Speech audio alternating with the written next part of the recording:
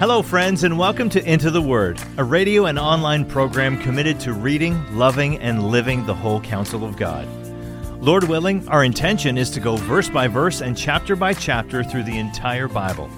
Here to continue that journey is our Bible teacher at Into the Word, Pastor Paul Carter. Your word is a lamp unto my feet.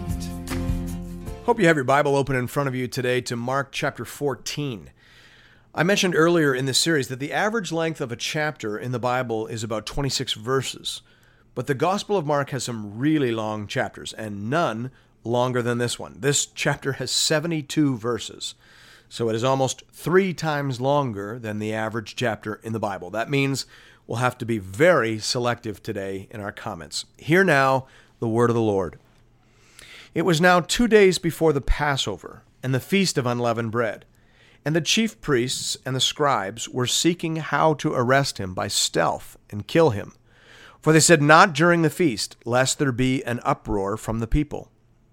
And while he was at Bethany in the house of Simon the leper, as he was reclining at table, a woman came with an alabaster flask of ointment of pure nard, very costly. And she broke the flask and poured it over his head. And there were some who said to themselves indignantly, "Why was the ointment wasted like that? For this ointment could have been sold for more than 300 denarii and given to the poor." And they scolded her. But Jesus said, "Leave her alone. Why do you trouble her? She has done a beautiful thing to me. For you always have the poor with you, and whenever you want, you can do good for them. But you will not always have me. She has done what she could. She has anointed my body beforehand for burial. And truly I say to you, wherever the gospel is proclaimed in the whole world, what she has done will be told in memory of her." Then Judas Iscariot, who was one of the 12, went to the chief priests in order to betray him to them. And when they heard it, they were glad and promised to give him money. And he sought an opportunity to betray him. Now, it'd be very easy to miss the connection between these two stories.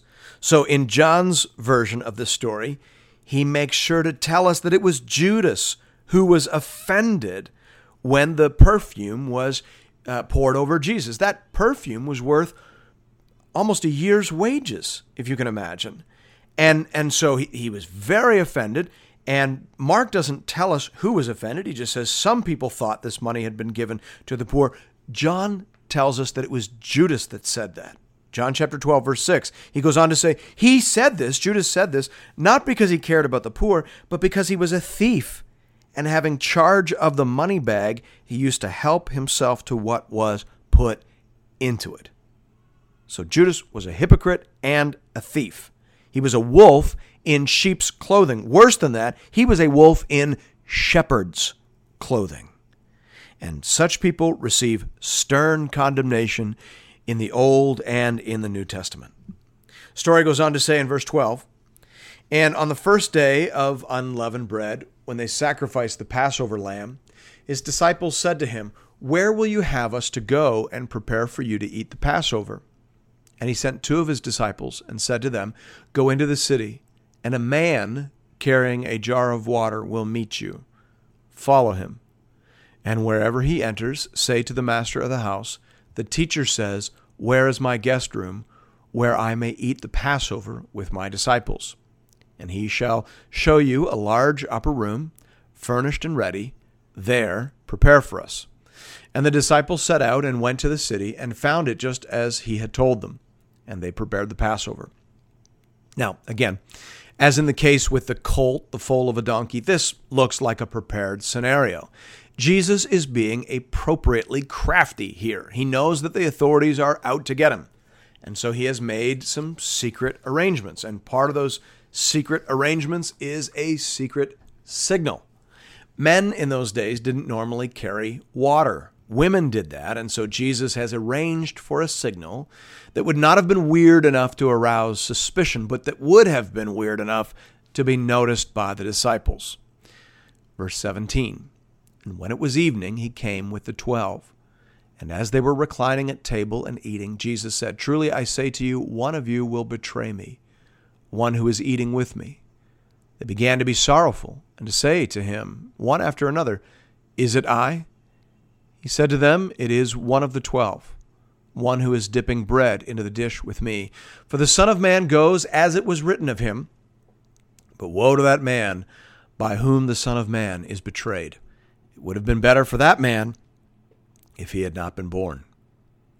And as they were eating, he took bread, and after blessing it, broke it, and gave it to them, and said, "Take, this is my body." And he took a cup. And when he had given thanks, he gave it to them, and they all drank of it. And he said to them, "This is my blood of the covenant, which is poured out for many. Truly I say to you, I will not drink again of the fruit of the vine until that day when I drink it new in the kingdom of God."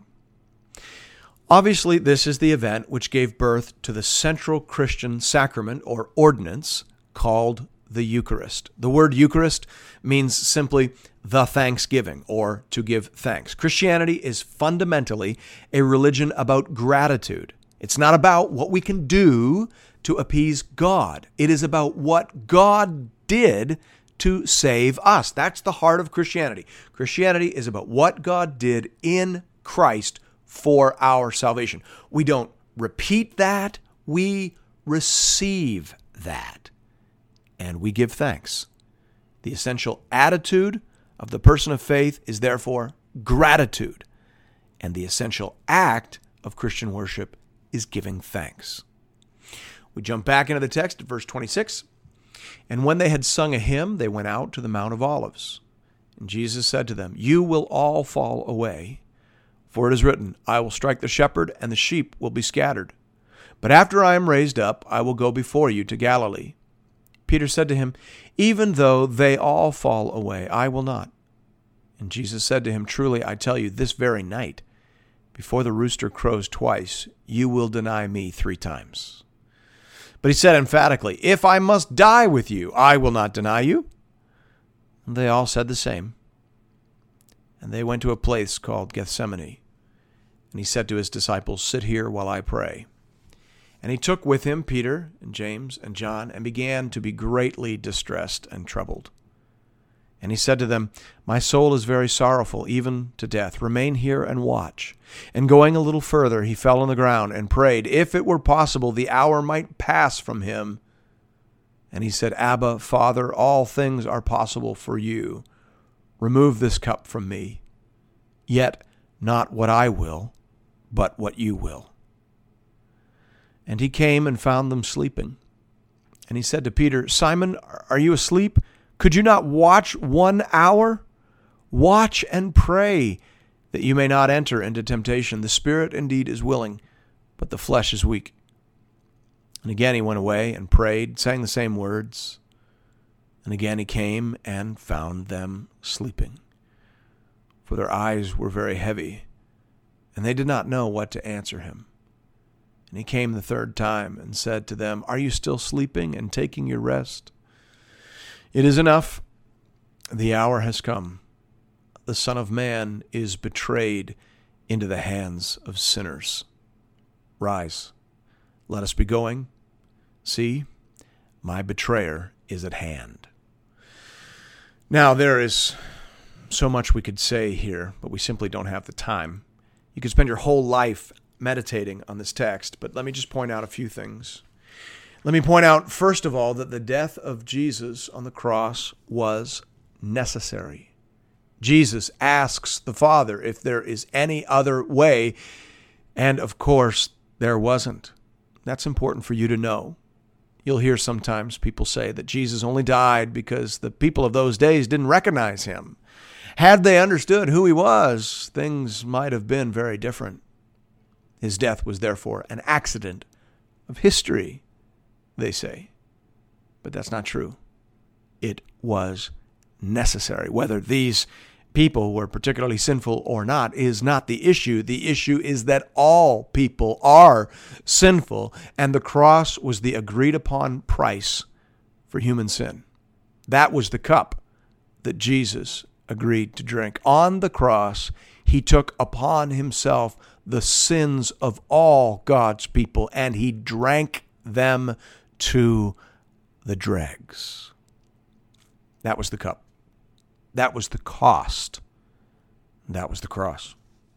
Verse 43, and immediately, while he was still speaking, Judas came, one of the 12, and with him a crowd with swords and clubs from the chief priests and the scribes and the elders. Now the betrayer had given them a sign, saying, "The one I will kiss is the man. Seize him and lead him away under guard." And when he came, he went up to him at once and said, "Rabbi," and he kissed him. And they laid hands on him and seized him. But one of those who stood by drew his sword and struck the servant of the high priest and cut off his ear. Jesus said to them, "Have you come out as against a robber with swords and clubs to capture me? Day after day I was with you in the temple teaching, and you did not seize me.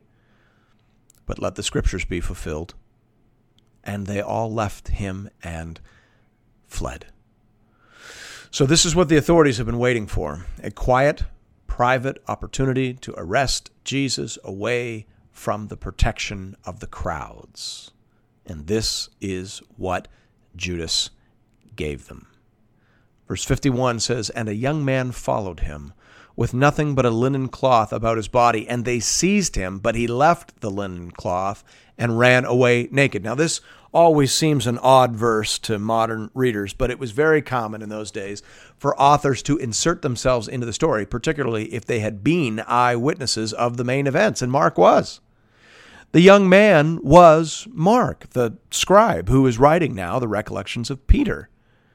He was part of the wider group of disciples, and he was obviously there that night, and like the rest, he ran away in fear and shame. Verse 53, "And they led Jesus to the high priest, and all the chief priests and elders and scribes came together. And Peter had followed him at a distance, right into the courtyard of the high priest, and he was sitting with the guards and warming himself at the fire. Now the chief priests and the whole council were seeking testimony against Jesus to put him to death, but they found none. For many bore false witness against him, but their testimony did not agree. And some stood up and bore false witness against him, saying, 'We heard him say, I will destroy this temple that is made with hands, and in 3 days I will build another not made with hands.' Yet even about this, their testimony did not agree. And the high priest stood up in the midst and asked Jesus, 'Have you no answer to make? What is it that these men testify against you?' But he remained silent and made no answer. Again the high priest asked him, 'Are you the Christ, the Son of the Blessed?' And Jesus said, 'I am. And you will see the Son of Man seated at the right hand of power and coming with the clouds of heaven.' And the high priest tore his garments and said, 'What further witnesses do we need? You have heard his blasphemy. What is your decision?' And they all condemned him as deserving death. Some began to spit on him and to cover his face and to strike him, saying to him, 'Prophesy.' And the guards received him with blows." Now, this passage is highly significant for any number of reasons, but one of them is that the fact that our Muslim friends and neighbors will sometimes try and say that Jesus never directly claimed to be the Son of God, and that claims of divinity only appeared in later centuries in books that never made their way into the Bible. And yet here, in the earliest gospel, originating from Christ's closest disciple, we have a very clear and unambiguous affirmation of deity in answer to a direct question from the high priest. The high priest says, "Are you the Christ, the Son of the Blessed, the Son of God?" To which Jesus answers, "I am." That wasn't a confusing statement, and no one there was confused by the statement. That's why they needed no further witnesses. That's why the high priest tore his clothes. Jesus had just committed the most severe form of blasphemy. Unless, of course, he was telling the truth. Verse 66, And as Peter was below in the courtyard, one of the servant girls of the high priest came, and seeing Peter warming himself, she looked at him and said, "You also were with the Nazarene Jesus."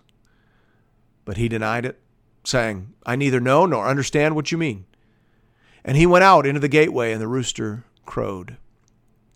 And the servant girl saw him and began again to say to the bystanders, "This man is one of them." And again he denied it. And after a little while, the bystanders again said to Peter, "Certainly you are one of them, for you are a Galilean." But he began to invoke a curse on himself and to swear, "I do not know this man of whom you speak." And immediately the rooster crowed a second time. And Peter remembered how Jesus had said to him, "Before the rooster crows twice, you will deny me 3 times. And he broke down and wept. Nothing has gone the way Peter imagined. Jesus hasn't led as Peter had imagined, and Peter hasn't followed as Peter had imagined. Peter's dreams had to die, and die they did that night. Peter's self-confidence had to die, and die it did as well. And of course, as we will learn shortly, Jesus had to die, and die he did. But thanks be to God, this is not the end of the story, but this is the end of our podcast. We'll pick it up again tomorrow.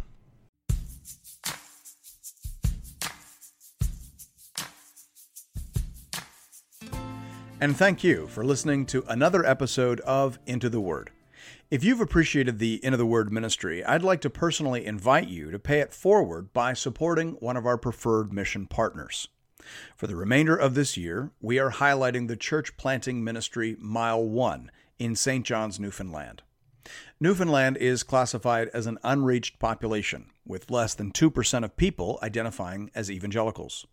Mile One Ministries is committed to helping healthy churches plant other Bible-believing, gospel-preaching churches. Here at Into the Word, I only promote ministries that I have firsthand, on-the-ground experience with. Mile One is bearing fruit and is being led and stewarded by people that I know and trust. If you'd like to make a contribution to this important ministry, you can do that by visiting the Into the Word website at intotheword.ca. There are giving options there under the Give tab for both Canadian and American listeners. International listeners are welcome to give as well, though their gifts may not qualify for charitable receipts in their nation. Thank you for considering this method of showing your support for the Into the Word program. And may God alone be glorified. Your word is a lamp unto my feet